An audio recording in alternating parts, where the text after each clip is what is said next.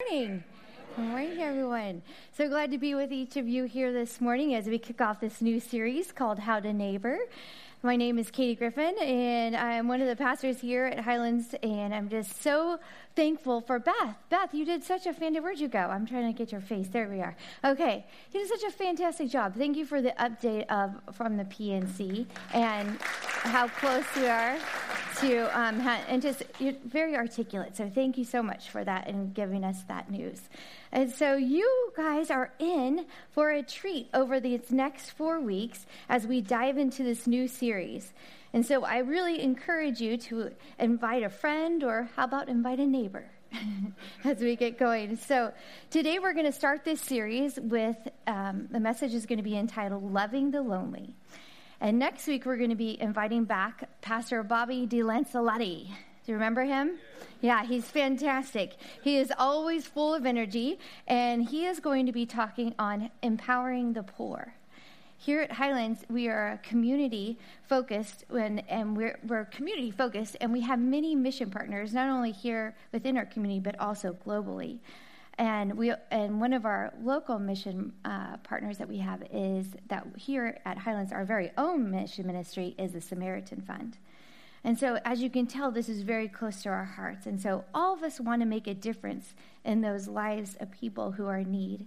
And we want to do more than just help those who are struggling. We want to empower them to take the steps out of poverty into the life that God has designed for him or her. And so that's where Bobby's going in week 2. And then the next week, and then on week 3, we're going to hear from our youth pastor here, Kevin, and he's going to be speaking on how we are created for community. And people need you in their lives, right? People need you, and you need them. And how to be in community here at Highlands. And so that leads us right into our fall kickoff, which will be that very day. So that'll be kind of exciting, all kind of wrapped up in one. And lastly, we will round out the series with Pastor Jim as he speaks on who to neighbor, that each of us are made in God's image, correct? And so in that, your neighbor may look different, they may cook different foods, they may speak a different language. However, we are all from the same God. And so everyone, I don't know if we have time to do this right now, but it's kind of funny. So get out your phones, right? Make sure you're marking your calendars or whatever you have to set your track, and make sure you're here every Sunday for the next 4 weeks, because we are going to have an awesome time during this series. All right, maybe not get out your phones. Just do it later. Okay. So today, as I said, we're going to take a look at loving the lonely. And we recognize that loneliness is actually a major cultural problem in our world today. You may say, now Katy, that's a pretty big statement you're making there, but it's true. And so much so that they have actually come up with a new term for our generation, and it's called relational poverty. The definition of relational poverty is this: it is lacking the intimacy and the connections to live a meaningful life. So basically, this is kind of what that means. So basically, you may have people all around you, but you don't feel like people care. Or you may have people all around you, but you don't really feel like there's anybody that you can open up to. Or you may have people all around you, but there's no one that you can really trust. Oh, and we could probably keep going on this. Or you may have people all around you, but there's no one that can really be present with you. And so as I was looking into this topic, I found some interesting facts. There was a survey done in 2010 by AARP, and it said this, that they had learned that 1 in every 3 adults aged 45 or older reported being chronically lonely. Isn't that interesting? Another interesting thing is that what they say about emotional isolation, or this lack of relational poverty, is ranked as high a risk factor for mortality as smoking. Doesn't that just blow your mind? I'm like, what?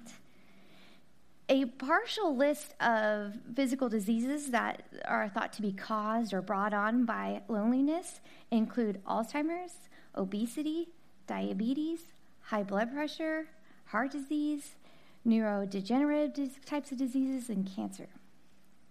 That is a big list. So with that out there existing, then us as a church, what are we doing about it? What are we doing about it? What are we called by God to do?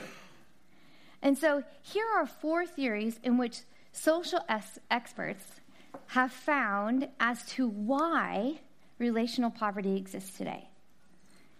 The first is the breakdown of families. Divorce statistics are now higher than they have been in any other time in our history. Basically, 55% of all new marriages will, at this point, this is a new statistic out, 55% of all new marriages will end in divorce. Meaning half of all children born today will experience family breakdown by the age of 16. What happens in broken families are relationships begin to scatter. And kids have to move to new schools, and they might have to move to new homes, and their neighborhoods are changing often, right? And so that kind of leads into our second reason. The second reason for relational poverty is increased mobility. Meaning people don't live in the same house as they used to. How many of your grandparents or your parents or people that you know used to live in the same house for 50 years or more? My grandma did. Both of my grandparents did. My grandma, actually, this is totally off of it. Anyways, my grandma back in Missouri, my grandma and grandpa, they lived in a 1-bedroom house, raised 5 children for 55 years. That's crazy. My family, we are lucky to get past 2 years. My current family, we get past 2 years and we're like, we've done good, you know? But you see what I mean? It's that mobility that causes that relational poverty in a sense. Now, the third thing is defined as a heavier workload, right? So are you ever in a conversation with others and it kind of goes something like this? Hey, how are you doing today? Busy, right? And you answer back to them, how are you doing? Busy. Yeah. We're so busy. And again, as I'm preaching here today, and every time God has me preach here, I'm learning something about myself. And so we cannot connect on a deeper level with one another when we are busy. Any guess of the last one before I even head there? Anyone? Oh, you nailed it. Okay. The fourth is social media. You see, you might have 100 Facebook friends, but you might not even have one single person to go to dinner with. Now, don't get me wrong, social media is good. I'm very thankful for it. But however, it cannot replace face-to-face conversations. And the 3 things that we're going to focus on today as we head into the scripture. It cannot replace how we are going to love the lonely. What God has called us to do is the way that we do that is by touch, listening, and time. And so we're going to head right into the scripture today. If you have your Bibles, you can turn with me there to the book of Matthew, and we're going to look in chapter 8, verses 1 to about 3. If not, we have them up on the screen for you. And I just want to give you kind of set it up a little bit where Matthew was and kind of where Jesus was before he did this particular thing here, this miracle. He was in chapter 5, I believe, 5 all the way through 8. He had gone up on this mountainside, and he had got to the mountainside, and he began teaching. And that's where he started off with the Beatitudes, and he began teaching how you should live and what your attitude should be like. And then from chapter 5, all the stories. He's teaching. And then he comes down off of the mountainside, and then he gives us, right before he comes down, I really want to say this one, the last one actually in chapter 7, he talks about the wise and foolish builders. And when he was talking about it here, he said this, he said, whoever hears my word and puts them into practice will be like this wise man who built their house upon a rock. And so I just think that is a great reminder, right? As we hear God's word this morning, that we might be able to hear it and put some activity to it. Do you know what I mean? It is as if we built our home upon a rock. And so here we go. Chapter 8, verse 1 through 3. When he came down from that mountainside, large crowds followed him. A man with leprosy came and knelt before him and said, "Lord, if you are willing, you can make me clean." And so Jesus reached out his hand and he touched the man. "I am willing," he said. That was Jesus. And then Jesus says, "Be clean." And immediately he was cured of his leprosy. This is the word of God. Let us pray here this morning. Father God, I thank you for your word. I thank you for each and every person in here today. I thank you for this topic, that you could teach us how to love the lonely through our time, through our touch, and through our ears and listening. Father God, I again ask that you would bring your Holy Spirit here at this moment, and that you would give us all ears to hear of your word here for us this morning. In Jesus' name I pray. Amen. So perhaps you have heard this story before, and it really truly is a miracle. Being a leper was a very lonely existence. You were an outcast. When people actually would walk by you and they knew they could probably physically see that you were a leper, they would shout out, "Unclean, unclean." You were considered contagious, and you were very contagious. So the thought that someone would ever touch you again was something that one with leprosy would never think of. The disease actually had this very foul odor, and it was basically your body was decaying from the inside out. And so they were put in these separate areas far away from town on purpose, never to have contact with anyone else. So could you imagine the loneliness they must have felt? Here, this man I love this story because here this man has the courage, right, to kneel at Jesus' feet and ask him if he was willing. And this man knew the significance of what he was asking Jesus to do, and he knew of Jesus' power when he said, "You can make me clean." It kind of almost testifies to this man's faith. And so what we know is that during all of Jesus' healings, most of his healings were done did he touch everybody? No. He would just do it vocally, and it would be done. And so here Jesus does the unthinkable. He approaches the man, he reaches out his hand, and he touched the man. He was healed instantly. So did he have to? Did he have to touch him? No. He did it because he did it as an example for us and the power of touch in one's life. And so you might say, well, what does that look for us? What does that look like for us?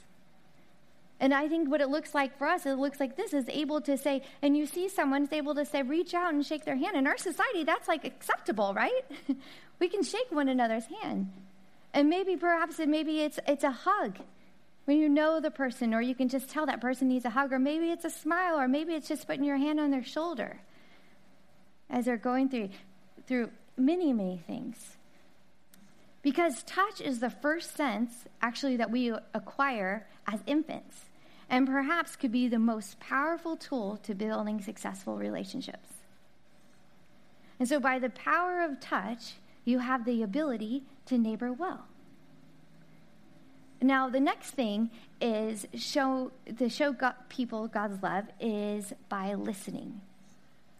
I have learned that listening is an art in relationships. It requires one to put others first, to not be quick to speak, or while one is talking, be already thinking of a rebuttal or a solution to what they're talking about, right? It requires you to be still and present, to listen with your whole body. And now you might say, well, how is that? What do you mean listening with I got ears? That's what they're for. But there's more to it. It means your face and your body is open, and it says, I'm interested in what you're saying. Your eye contact is focused, but it's not a stare contest, right? That makes people uncomfortable. Don't do that. But it doesn't mean like this, right? People are trying to share something with you, and you're like, yeah, whatever, That's not good. So it means putting all other things aside, all other distractions. Have you ever been talking to somebody, and I'm guilty of this, but have you ever been talking to somebody and they're on their phone? And they're like scrolling through all like Instagram. Wow, that's cute. Pinterest and that, like that. And you're like trying to have a conversation with them. And do they seem like they're distracted? Yeah.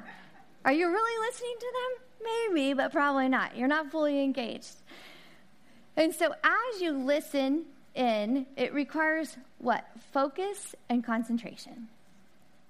Once the person has spoke, you can actively listen, and then what you can do is when you're actually actively listening, you can actually provide feedback, right? Now, sometimes, men, your wives are going to say, I don't want you to give me feedback. I want you to just listen to me. I don't want you to fix it. I just want you to listen. Some people do want that. But when you're actually listening and present with somebody, then you're able to give back some feedback to like, I hear you saying this, or I'm sorry how that made you feel, right? So that tells them that you value them.